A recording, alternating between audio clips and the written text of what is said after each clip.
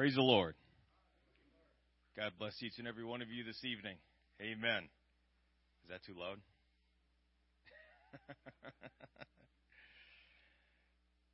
The good news is that it's warming up. Praise God. The bad news is it's only January. Amen. We got a lot to look forward to yet. I was telling my wife over here that winter's over. It's melting. Springtime's here. She resisted that prophecy, but I'm going to keep proclaiming it. We'll see what happens. I don't know. Let's all stand. In any case, whether we got a lot of winter or springtime's around the corner, Jesus is here tonight. Amen. And I'm looking forward to what he has for us this evening. He is so good to us. The ministration of his Spirit is powerful. It's absolutely powerful, life-changing, what we can receive from the Lord every time that we gather together. Praise God. Let's call out to him. Let's pray. Let's seek the face of God. And let's believe him for great and wondrous things. Amen. Lord Jesus, we worship you. We laud and we magnify you. You are so good to us. You are so gracious and kind. You love us with a love that we cannot possibly understand. Your agape love. Hallelujah, Jesus. We laud and we magnify you. We worship and we praise you. You are the King of kings. You are the Lord of lords. You are the Lion of the tribe of Judah. You are in this place this evening to minister and to bless and to heal and to save and to restore and to provide, to meet each and every need here tonight. Oh, hallelujah, Jesus. You are not slack that you cannot save. Your arm is not short that it cannot deliver. Hallelujah, Jesus. You are powerful. You are mighty. You are wondrous in this and in every place. You are the creator of heaven and earth, the sea and the land and all that in them is. Hallelujah, Jesus. We worship you tonight, and we are so very thankful for all that we will receive of you tonight. The ministration of your Spirit, the blessing of the Lord. Hallelujah, Jesus. We desire to hear your voice. We desire to enter into your presence and spend time with you, to receive of you your good things. Thank you, Jesus, for your mercy and your grace and your long-suffering patience to usward. Thank you, Jesus, for all that you are going to do here tonight. We give you the glory. We give you the honor. And these things we pray in Jesus' name. Praise God, praise God. Hallelujah, Jesus. Amen, amen. God bless you. Thank you for standing tonight. You can be seated. Amen. Praise God. Tonight, we are going to be talking about the church at Ephesus. The church at Ephesus. Our scripture text will be found in Revelation chapter 2. We'll read the first 7 verses of Revelation chapter 2. Amen. Even though we're in the book of Revelation tonight, we're not going to get into, as far as I know, any eschatology, any prophecy, anything like that. We'll save that for another time. Amen. But Revelation chapter 2 verse 1 starts off by saying this. Unto the angel of the church of Ephesus write, These things saith he that holdeth the 7 stars in his right hand, who walketh in the midst of the 7 golden candlesticks. I know thy works, and thy labor, and thy patience, and how thou canst not bear them which are evil. And thou hast tried them which say they are apostles, and are not, and hast found them liars. And hast borne, and hast patience, and for my name's sake hast labored, and hast not fainted. Nevertheless, I have somewhat against thee, because thou hast left thy first love.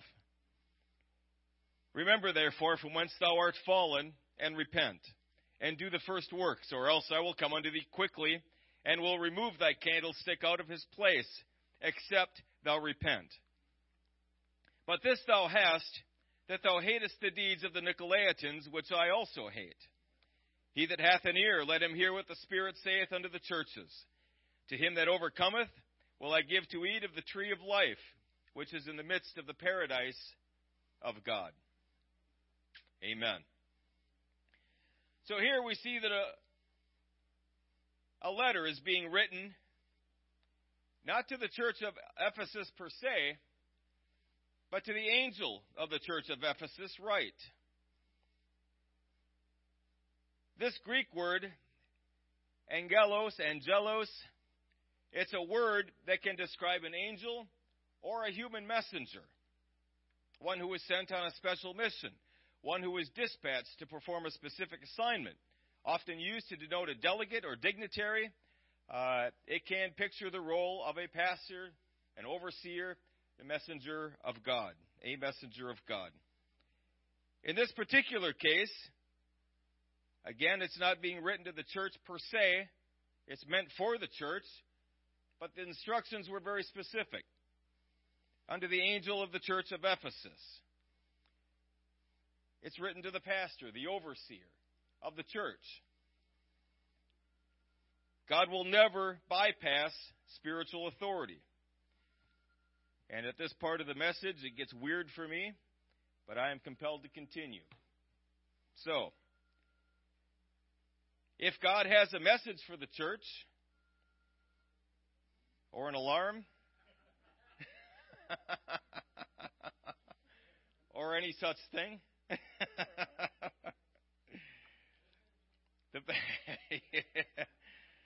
this is a verily, verily. If God has a message for the church, especially a rebuke, the pastor is going to hear it first from the Lord. Amen. There are many positions in the church, and I want to reiterate that, as far as I can tell, and certainly in my mind, the Bible does not speak of any difference, any separation between the so-called ministry and the so-called laity. I don't see that in Scripture anywhere. I see that all of us are sons and daughters of the Most High God. I see all of us are ministers of the gospel of Jesus Christ. And when we all stand in the presence of God, we all stand equally. There is no one superior and no one inferior in the presence of God. Amen. Amen, preacher. That's good stuff. It is good stuff. However, we also understand that there are different positions. Positions have different varying levels of authority according to the will of God. Amen. Consummate with the responsibility they're given. Right? You don't have authority without responsibility. They go hand in hand. To the extent that you have responsibility, at least in a perfect world, you should be given that much authority to discharge the responsibilities that you've been given. If you've ever worked at a job or a workplace where those were unequal, you realize the frustration of that. It doesn't work. It just doesn't work. In the kingdom of God, God gives equally. Responsibility, authority to meet the responsibility. Amen. The Bible talks about the fivefold ministry. We need the fivefold ministry, folks. We need it.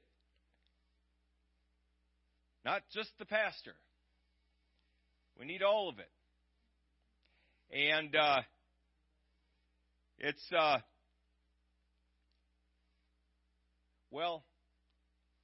just don't be surprised if God maybe taps you on the shoulder and wants to use you in some capacity. Can He do that? Yeah, He sure can.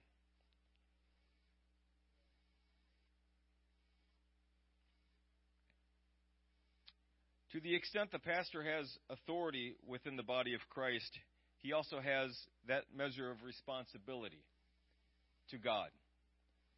That's why God's going to talk to him first, especially if it's a rebuke. If it's true that the buck stops here and everything that happens within the body of Christ is ultimately the responsibility of the pastor, if that's true, then when God comes, God's going to come and see the pastor. He's going to talk to the pastor. If I could put it in different terms, as the head of the household, as the priest of the home, man, I'm speaking to you. You have an awesome amount of responsibility, don't you? Now, when we get married, we're not thinking too much about that responsibility. We're thinking, man, I love that girl. I want to spend the rest of my life with her. I want to raise a family. I want to grow old with her. But what responsibility are we taking on marrying that woman? What responsibility are we taking on having children? Do you know that whatever happens in the home, you are responsible for? As men, as the priest of the home. Now, ladies, help your guy out. Help him out. Because whether either one of us want the position to fall to us or not, it falls to us either way. The man can completely relegate it, can completely step away from it and give it all to you. If you want it, I have no idea why anybody would want it, because people don't understand it. But he could do that. You guys could do that. But I promise you, God's not going to come to you, the wife. He's going to come to the man. Because God gave him the responsibility, not the woman.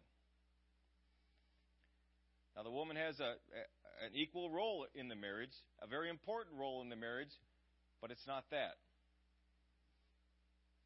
That's reserved to the man. God has reserved it to the man. The responsibility is his. That's why he has authority within the home, is because that awesome responsibility falls on his shoulders. And what an awesome responsibility it is. The responsibility of one or more souls, eternal souls, rests on that man's shoulder. And someday, we're going to have to give an account to God for that.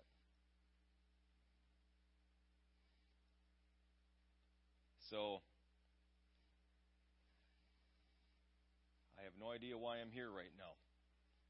But, understand, the responsibility is the man's. God is going to speak to the man in the home. But in the church, it's the overseer. He speaks to the overseer. Amen. Because that awesome responsibility is his. Amen.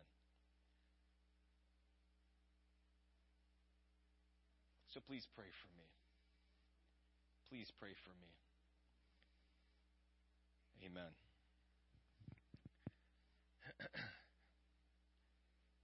Okay, moving on. The word walketh connotes Jesus circling around the church, viewing it from the outside, looking in, observing, making notes, as it were. We know Jesus doesn't need to make notes, but then again, he doesn't need to walk around either and observe. He already knows he's omniscient. But the word picture is telling.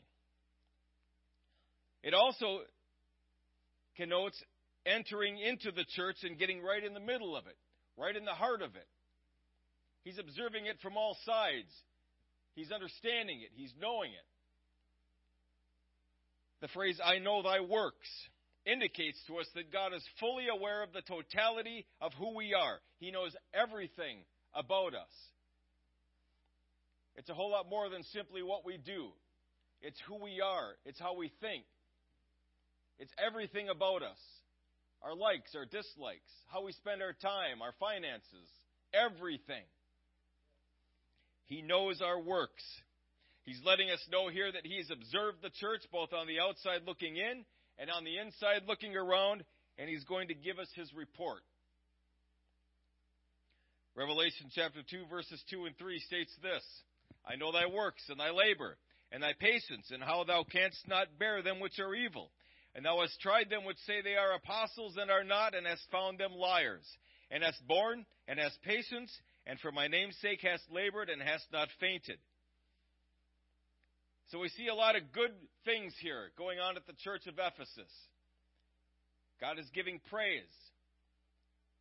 He's commenting on the good things that they're doing. When it says, I know thy labor, he's not simply referring to present tense.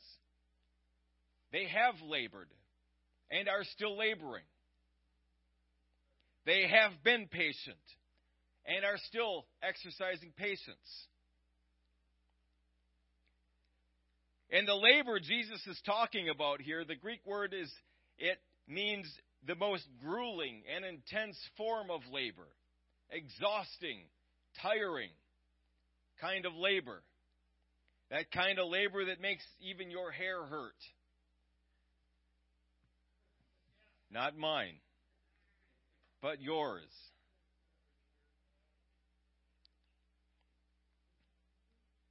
I always thought that expression was hilarious. My hair hurts. Anyway. When people come into the church, they're not simply accepted, but they're tried. They try the spirits. They try what's being said by them against what? Against the Word of God. That's right.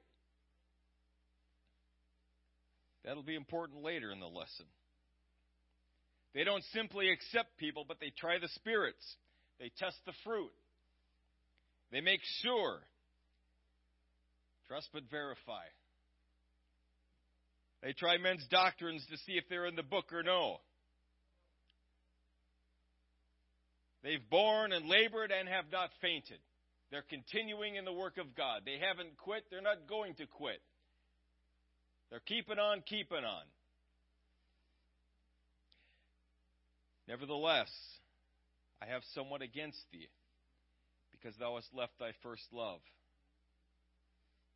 They left their first love, folks. You've forgotten. You've lost what you had at the beginning of our relationship. Do you remember what it was like when you first came into the presence of God? Do you remember the very first time that you encountered Jesus Christ?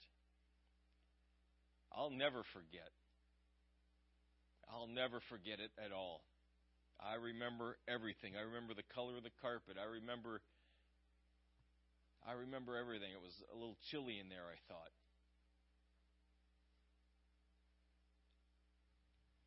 I don't remember the message. I don't remember one word that was said. But I remember my reaction. I remember living for God the days and the weeks and the months after that experience. The newness, the freshness, the excitement. So excited to get back into church. Counting the days, literally counting the days until service was going to be here again. So I could experience God again like that. So I could hear from Him again like I heard from Him that first time. Every time I'd open the Word of God, it was an incredible experience. Things would just pop out at me all over the place. I couldn't write fast enough. It was so wonderful how that the Lord spoke with me. And when I was learning to pray, I would imagine, I don't know if this was right or not, but I would imagine Jesus and me just kind of walking up to each other, and we'd hold each other, and we'd talk with each other. That's how I kind of imagined it. And it was so beautiful, and it was so exciting. And after my initial experience with prayer, once I finally, I told you guys that before, but once I really started to understand what prayer was about, man, I was all in, because I was going to meet Jesus. I worked close enough to the church where I could, during my lunch, I could come into the church prayer room and pray. I'd spend my lunch in prayer. I'm not bragging. I'm just explaining what kind of a relationship I had with the Lord at first. My first love. It was so beautiful. And every one of you have a very similar experience, I've no doubt. When you first came to the Lord, how wonderful and fresh and exciting and new it was, and how awesome God was, and how you couldn't wait to get into His presence, how you couldn't wait to get into a church service and lift up your hands and worship Him. But how about today? How do we feel about things today? It's been a long time since that first experience for a lot of us. For me, it's been over 30 years. For some of you, it's been a whole lot longer. Some shorter. Things change in 30 years. When my wife and I first started dating, I couldn't wait to see her again. She couldn't wait to see me again. We'd call each other on the phone after we went our separate ways. Pathetic, right? I was a sad individual. I was sad because I wasn't with her anymore. I had to call her on the phone. Is everything okay? How you doing? It's been a long time. 27 years later, we don't feel like that anymore. I think we have a better relationship now than we did.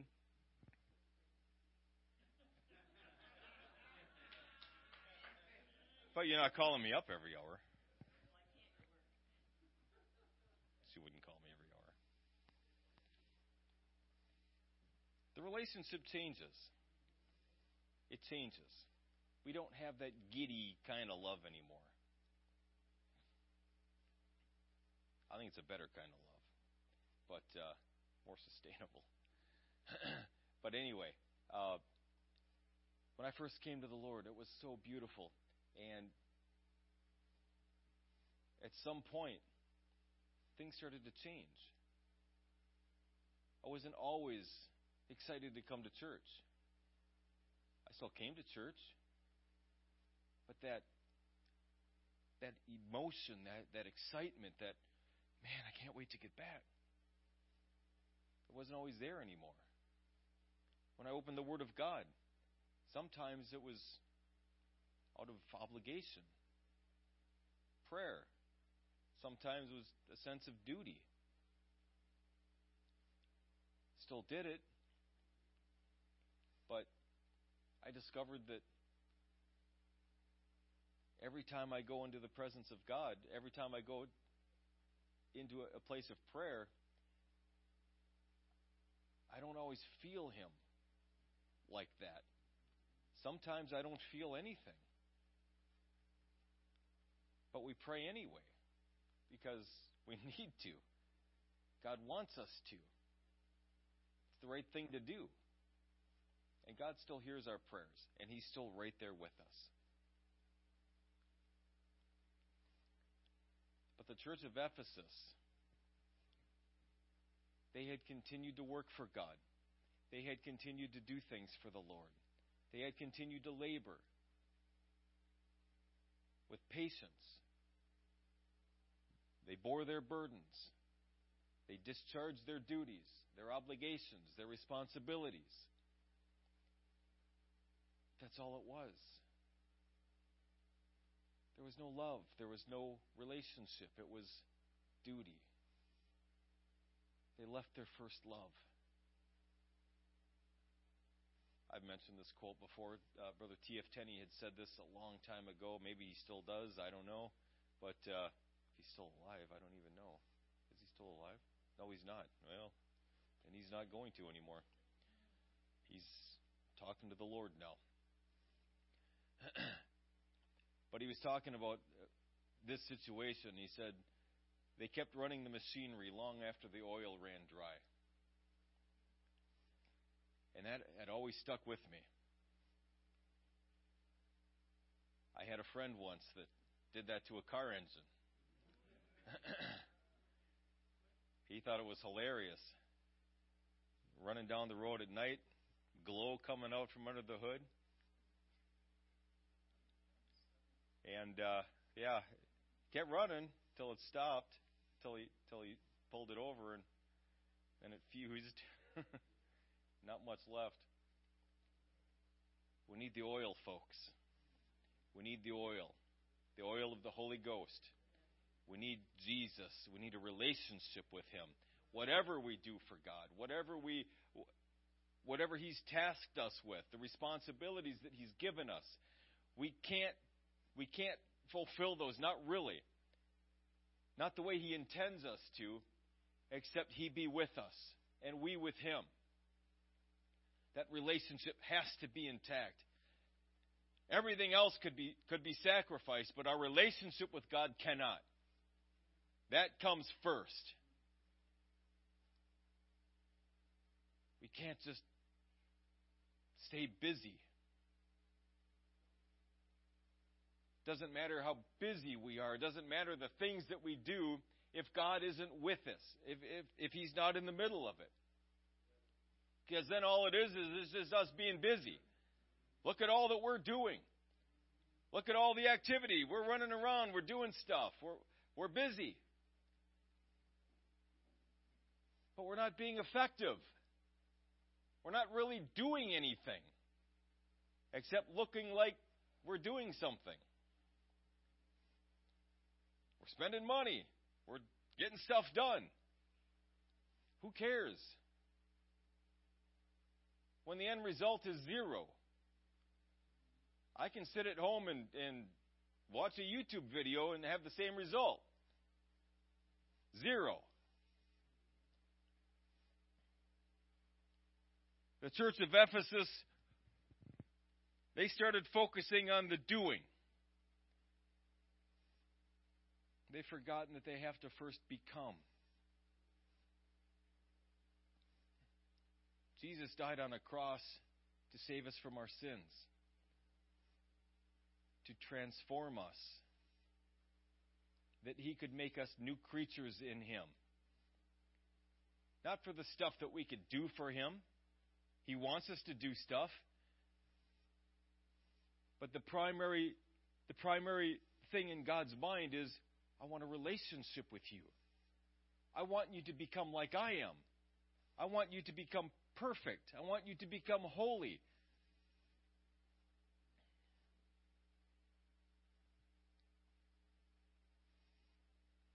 If we look at the beginnings of the church at Ephesus, we see how they've ended up, but it certainly didn't start that way. In the book of Acts, chapter 19, starting with verse 1, we see the very beginnings of the church of Ephesus. It came to pass that while Apollos was at Corinth, Paul, having passed through the upper coasts, came to Ephesus. And finding certain disciples, he said unto them, Have you received the Holy Ghost since ye believed? And they said unto him, We have not so much as heard whether there be any Holy Ghost. He said unto them, Unto what then were you baptized? They said, Unto John's baptism.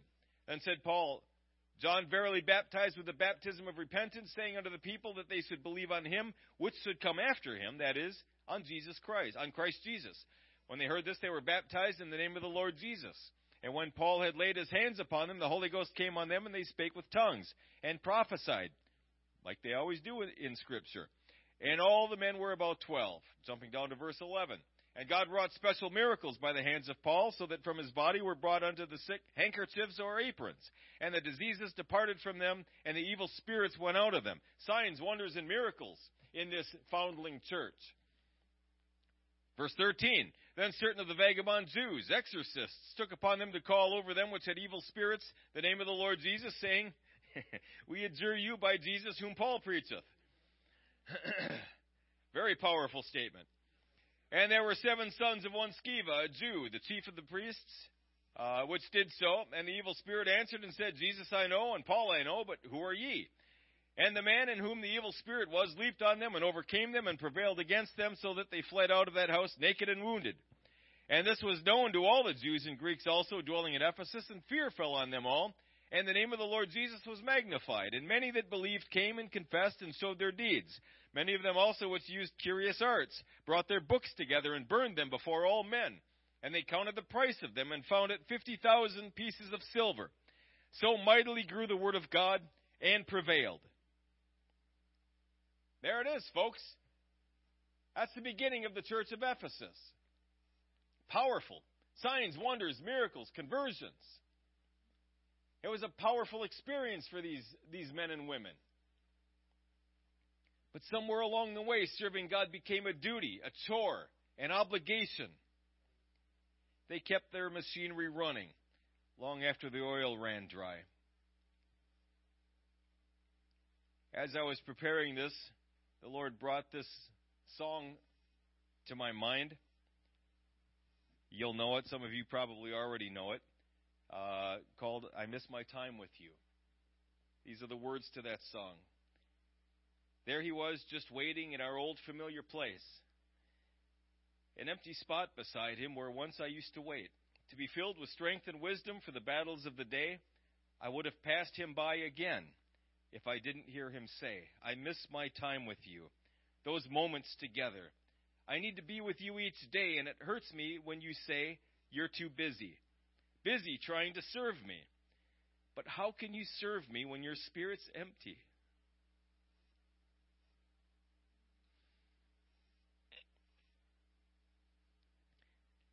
There's a longing in my heart, wanting more than just a part of you. It's true. I miss my time with you. What will I have to offer? How can I truly care? My efforts have no meaning when your presence isn't there. But you'll provide the power if I take time to pray. I'll stay right here beside you. And you'll never have to say, I miss my time with you. Amen. What the Lord went through, what he endured, the shame, the pain, the suffering. I was thinking one time not too long ago,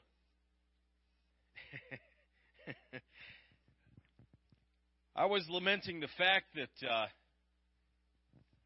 I didn't feel as respected as I probably should be. You ever been there? Men maybe especially? Yeah. And it didn't take too long for the Lord to start speaking. And he's like, yeah, I know what you mean.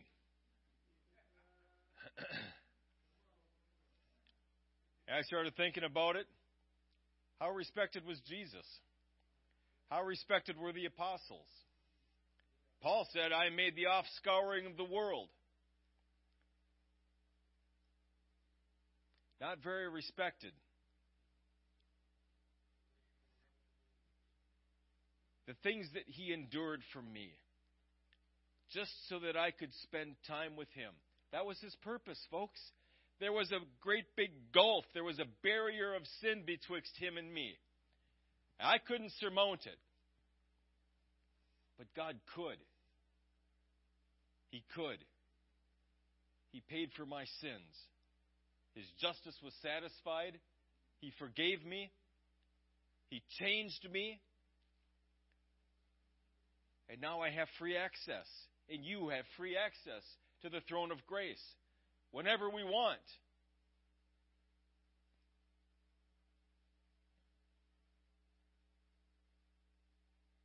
Do we avail ourselves of that?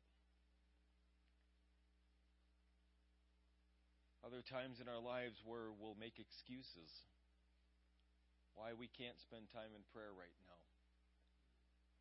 Why I can't read some of God's Word right now. Excuses as to why I can't come to church and worship God.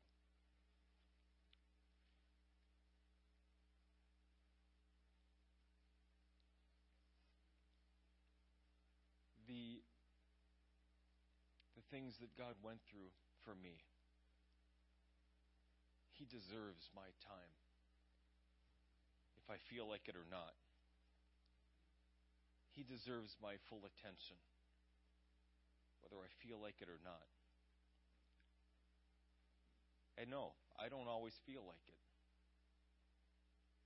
But He deserves it anyway. It is absolutely irrelevant how I feel in the moment. My duty, my obligation, my responsibility is clear. I owe Him everything. Everything. And every time I make an excuse, every time I reason and rationalize my lack of attention to Him, folks, that's just plain wrong. That's wrong. He loves me. Do we love Him? If we love Him, we'll spend time with Him. We'll do the things that pleases Him, regardless of whether I feel like it or not.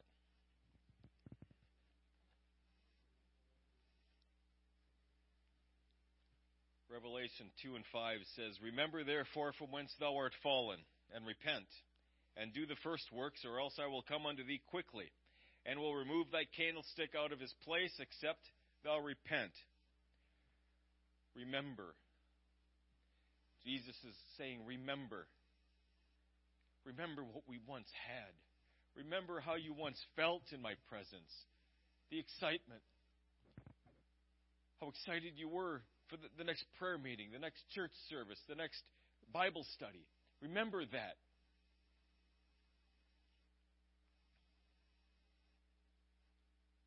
When He says, "From whence thou art fallen," it's not meaning that they're in the process of falling. The word here is that the process has been completed. They have fallen. They have fallen out of love.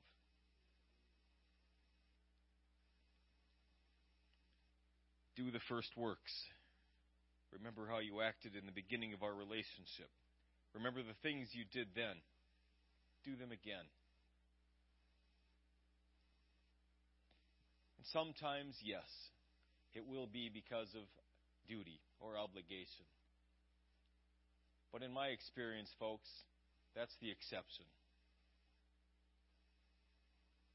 The rule is,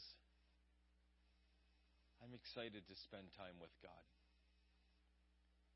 I enjoy coming into the presence of God. I enjoy worshiping God with all of you. I really do. I look forward to our services. I look forward to our time together in the presence of God. Amen. But that's not always. Do those things again. Pray always. Worship long. Thank much. Choose me. Jesus wants us to choose Him. If you've left your first love, you need to repent. You need to return to Him. Amen. Revelation 2 and 6 says, "But this thou hast, that thou hatest the deeds of the Nicolaitans, which I also hate." When you were raising your children, did you teach them not to use the word hate? I can't remember now if we did or not. But interestingly enough, Jesus hates. There are things that God hates. God hates sin. He hates rebellion. Better believe it. And those things that God hates, we hate. Or we should hate. Now notice here, it doesn't say that He hated the Nicolaitans. He hated the deeds of the Nicolaitans. In verse 15, it says He hates the doctrine of the Nicolaitans. The word hate here means to hate, to abhor, or to find utterly repulsive. a deep-seated animosity, intense hatred, repugnance, objectionable, something that causes one to feel disgust, repulsion, a deep-seated aversion. This isn't simply a dislike. I dislike McDonald's. I hate McDonald's. It's not that. That's something far greater than that. I'll still eat McDonald's. I just would choose most anything else. This is a case of actual hatred. God is repulsed by the deeds of the Nicolaitans. He's repulsed by it. It's repugnant to him. It's disgusting to him. So who are these Nicolaitans? The word Nicolaitans comes from the Greek word Nikolaos, which means to conquer and subdue people. A proper Greek name that means one who conquers and subdues people. They were located in Ephesus and in Pergamon. We see them mentioned in both the letter to the angel of Ephesus and the letter to the angel at Pergamon. We hear about the Nicolaitans. In Pergamon, there was a temple of Isis and Serapis that's located in modern-day western Turkey. They were Egyptian gods that the heathen, the pagans, would come and worship. Believers had been delivered from the worship of false gods. Thank God for that.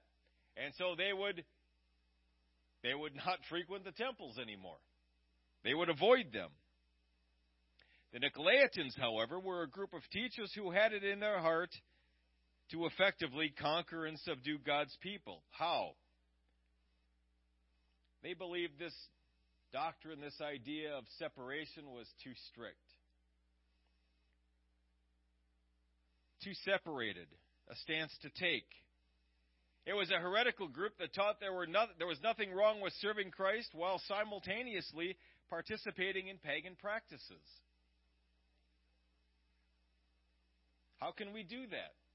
How can we serve Jesus and serve idols at the same time?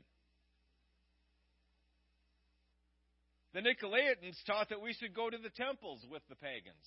We should participate in those practices with the pagans in the effort to win them to Jesus. Today you might say, I go to the bars drinking with my buddies. We go through a Bible study. We teach Bible studies at the bar. Getting drunk. Really? We should fellowship with unbelievers in the places they would congregate and hopefully win them to Christ. In essence, their position was one of compromise with unbelievers. Compromise with the world. That's what they taught. You can live like the pagans live, do what the pagans do, and still be a Christian. Especially if you can derive some peace from doing it. There's a lot of persecution when we separate ourselves from the world. We know that. We stand out. We're different. Well, wouldn't it be nice if we could just make all that go away? Well, just look like the world, act like the world, and serve Jesus. Now there's no more fight. No more stress, no more worry. Now this is exactly what Daniel did not do. We heard about that on Sunday. He could have very easily conformed to the Babylonian culture. But he did not. He chose to remain separate. He chose to continue to pray to God, to serve God. Even when it became very uncomfortable, very, the word is gone. That word. To do so. 2 times in Revelation, in 2:6 and in 2:15, we read that Jesus hates the deeds, hates the doctrine of the Nicolaitans. This doctrine was having a profound effect on the younger converts of the first century church. Understand, and you're going to see a lot of parallels between the Nicolaitans and the culture today. Jesus was calling them to a life of separation, wasn't he? Just like he's calling us today to a life of separation. Now, we're not supposed to lock ourselves away in an ivory tower. We have contact with the world. We have friends in the world. We're trying to win them to Christ. But we don't conform ourselves to the world. We are in the world, but not of the world. Amen. We are still separate. We look different. We act different. We think different. Amen. So Jesus was calling them to a life of separation when they turned their lives over to him. Their families had not yet come to Christ and didn't understand all of this. Why can't you go to the temple and worship Isis with us?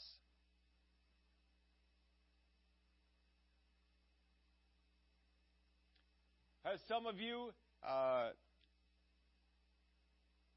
you don't have to raise your hands, but how many of you were the first people saved in your family? If you were that person, you understand a little bit what was going on here. Your family doesn't get it. I was the first one saved in my family, and they didn't get it. They're like, I don't, why can't you drink? Why can't you do this? Why do you have to do that? Church that many times a week?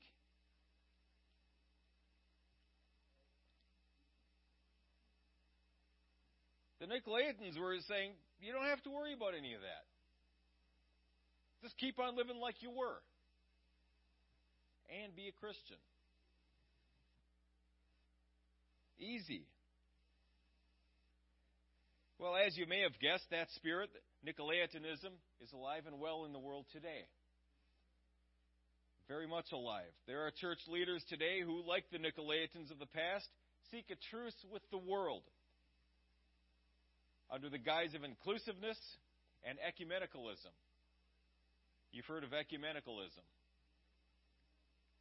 Let's just forget about all of our differences and focus on the things that we have in common.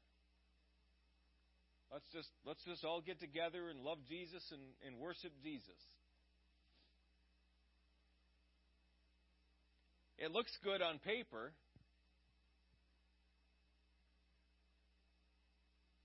Nah.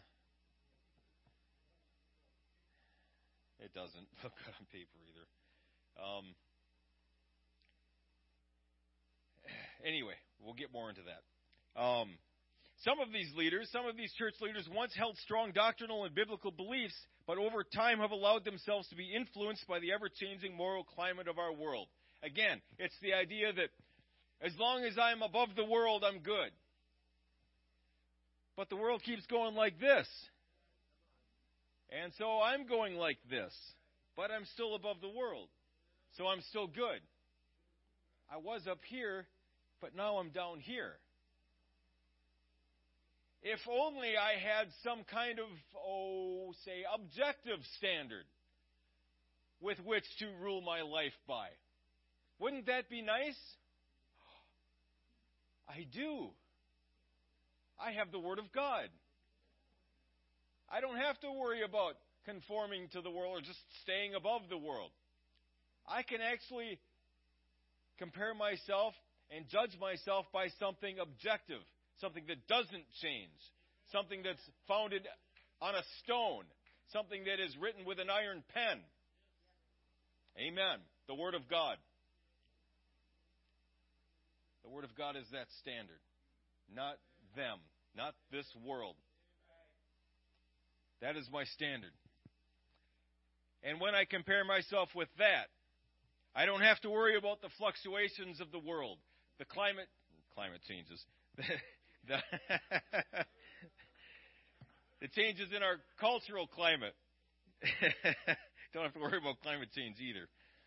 Amen. But, so, what are we looking for? There's a lot of things you could look for, but 4 things really stand out to me. If someone has no emphasis on holy living and separation from the world, that's something to avoid. 1 Peter 1:15-16 says, "But as he which hath called called you as holy, so be ye holy in all manner of conversation, because it is written, Be ye holy, for I am holy. And 2 Corinthians 6:17 says, Wherefore come out from among them, and be ye separate, saith the Lord, and touch not the unclean thing, and I will receive you. Amen. He is calling us to a life of separation. We're not to separate ourselves from people, per se, but we're to separate ourselves from the evil of this world, every appearance of evil, and separate ourselves unto God. Amen. Because, folks, I'm getting ahead of myself, but when we separate ourselves unto God, that's powerful. There's power in that. And when we compromise with the world, that sucks the power right out of us. That bleeds the spiritual power right out of a Christian.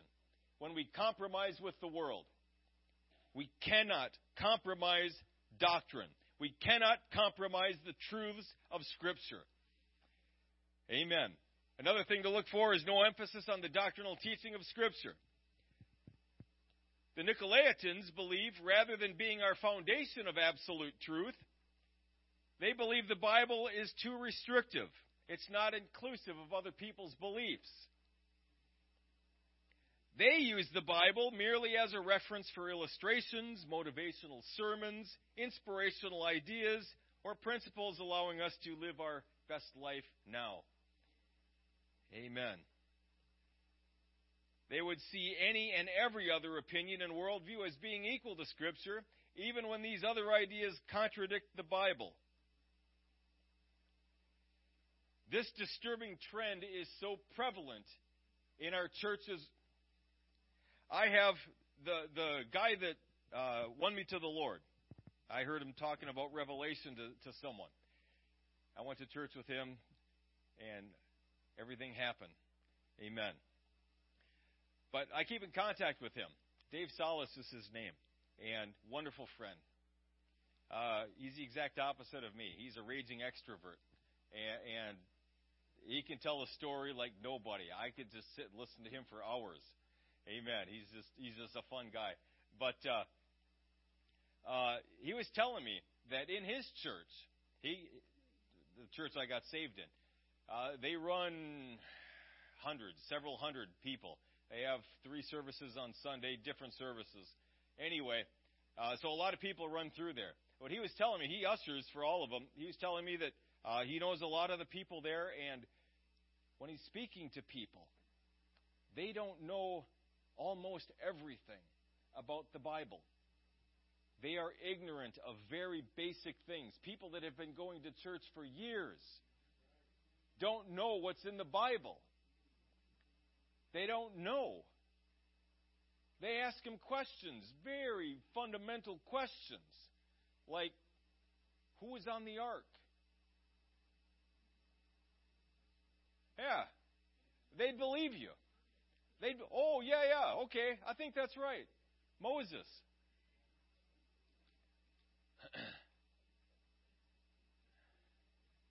I mean, and there are more foundational, more, if I can say, more important issues that they're completely ignorant of. They know about Acts 2:38, and that's about it. Yeah, that's about it. I was like, you got to be kidding me. Again, I'm not boasting by any means, but when the Lord saved me, when He filled me with the Holy Ghost and changed and transformed me, I had a love for the Word of God. I had a desire to seek that thing out and know what's in it.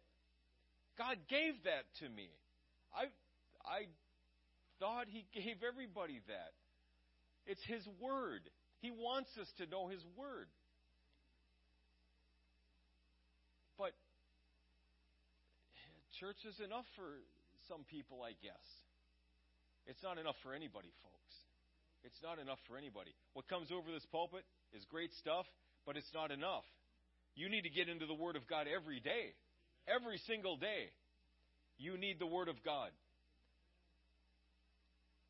It is our daily sustenance, our daily spiritual sustenance. You may think you can go a few days without it, But I promise you, and again, speaking from experience, I've tried it. I felt really good after a service. Didn't need it for a while. Then everything starts going wrong. I start getting bad attitudes. Everything just starts going wonky. In me. And when I get back on track, things just get sorted out. I start praying again, start reading the Word of God again, getting nourishment again. I get strength again. Amen. This trend is so prevalent that more and more churchgoers are completely ignorant of basic biblical doctrine such as the virgin birth of Jesus. Is that an important doctrine? You better believe it is. That's an extremely important doctrine. The sinlessness of Jesus. I hope I don't have to say how important that is. Some people think that he had sin. But he's saving us anyway. I don't know how. Thank God.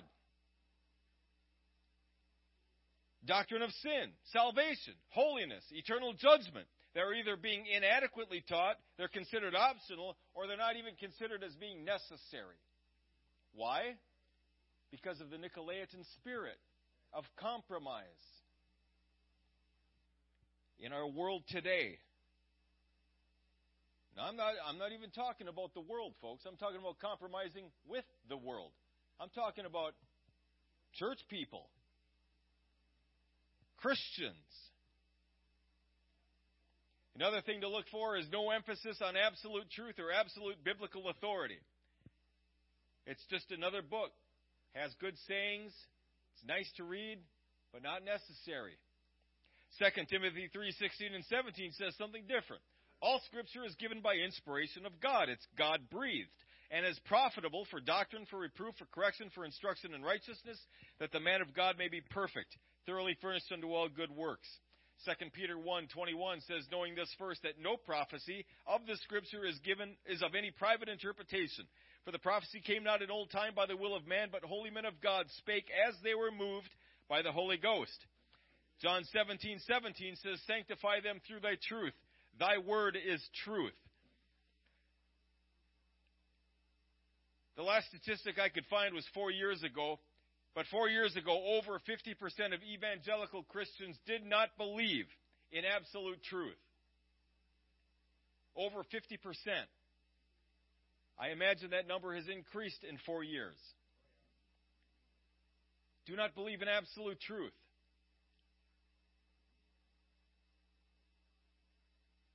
If we don't have absolute truth, then what do we have?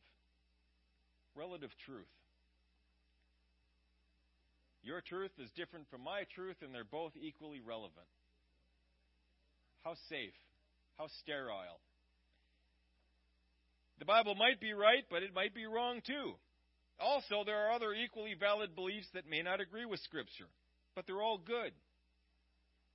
Which brings us to our final point, no exclusionary belief that Christ alone is the way to heaven. All roads lead to heaven. It's not true. Maybe I should keep saying that. These points I'm making are not mine. That's the Nicolaitan spirit. I do not believe those. John 14:6 says, Jesus saith unto him, I am the way, the truth, and the life. No man cometh unto the Father, but by me. Acts 4:12 says, neither is there salvation in any other, for there is none other name under heaven given among men, whereby we must be saved. John 11:25 says, Jesus said unto her, I am the resurrection and the life. He that believeth in me, though he were dead, yet shall he live. These directly contradict and violate this Nicolaitan idea that all roads lead to heaven.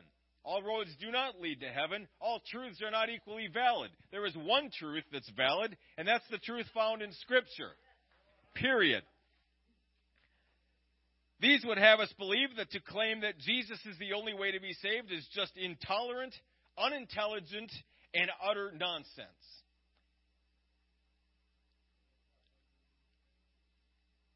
I say it's the very Word of God. It's the truth of God. Amen. Jesus is the only way to salvation. Period. He's our only hope. If you don't have Jesus, you have no hope at all. Amen.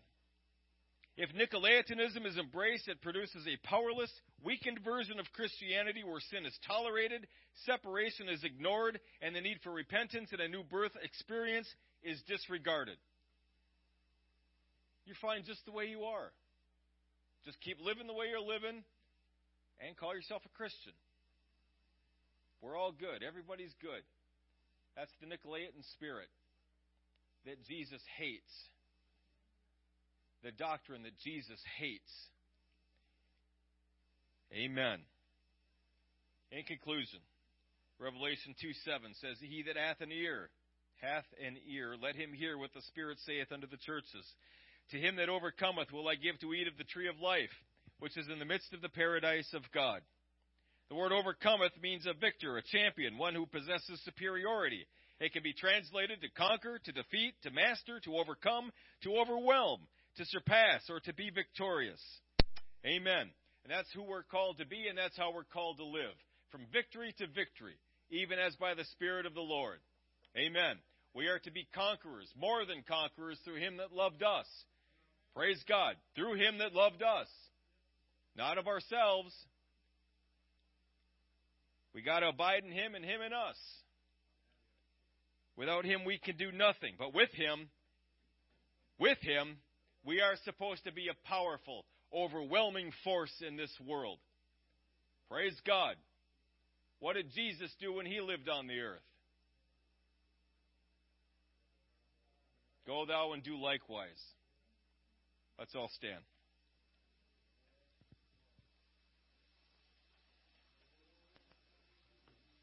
Jesus, we worship You. We're so very thankful for You. I pray right now, Lord Jesus, if any one of us have left our first love, if any one of us has left off from those things that we used to do, those experiences, those feelings that we once had, the importance of a relationship with You, that You were the center of everything, that You were the central focus of our lives. If that has left, if we have fallen from that, if we have left our first love, Lord, lead us to a place of repentance, I pray. Help us, Lord Jesus, to get our first love back. Help us, Lord Jesus, we need that restored. We need that restored, that You become the center of our lives once more. Hallelujah, Jesus. If we've let any compromise into our spirits, our minds, our hearts, our lives, help us to repent, to find a place of repentance.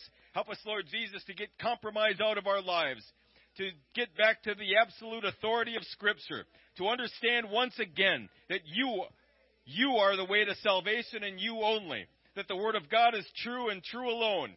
Oh, hallelujah, Jesus. This is the truth. This is the truth. And this only. Hallelujah, Jesus. We worship You. We're so thankful for You. I pray a blessing upon each person here this evening.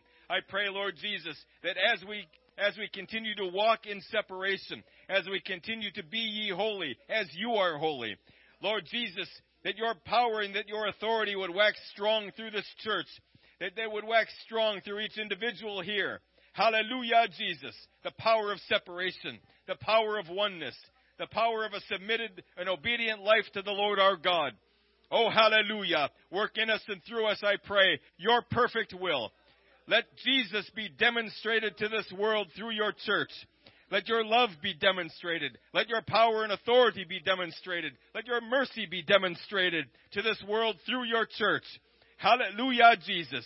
And that Your name would be glorified in our midst. And all these things we pray in Jesus' name. Praise God.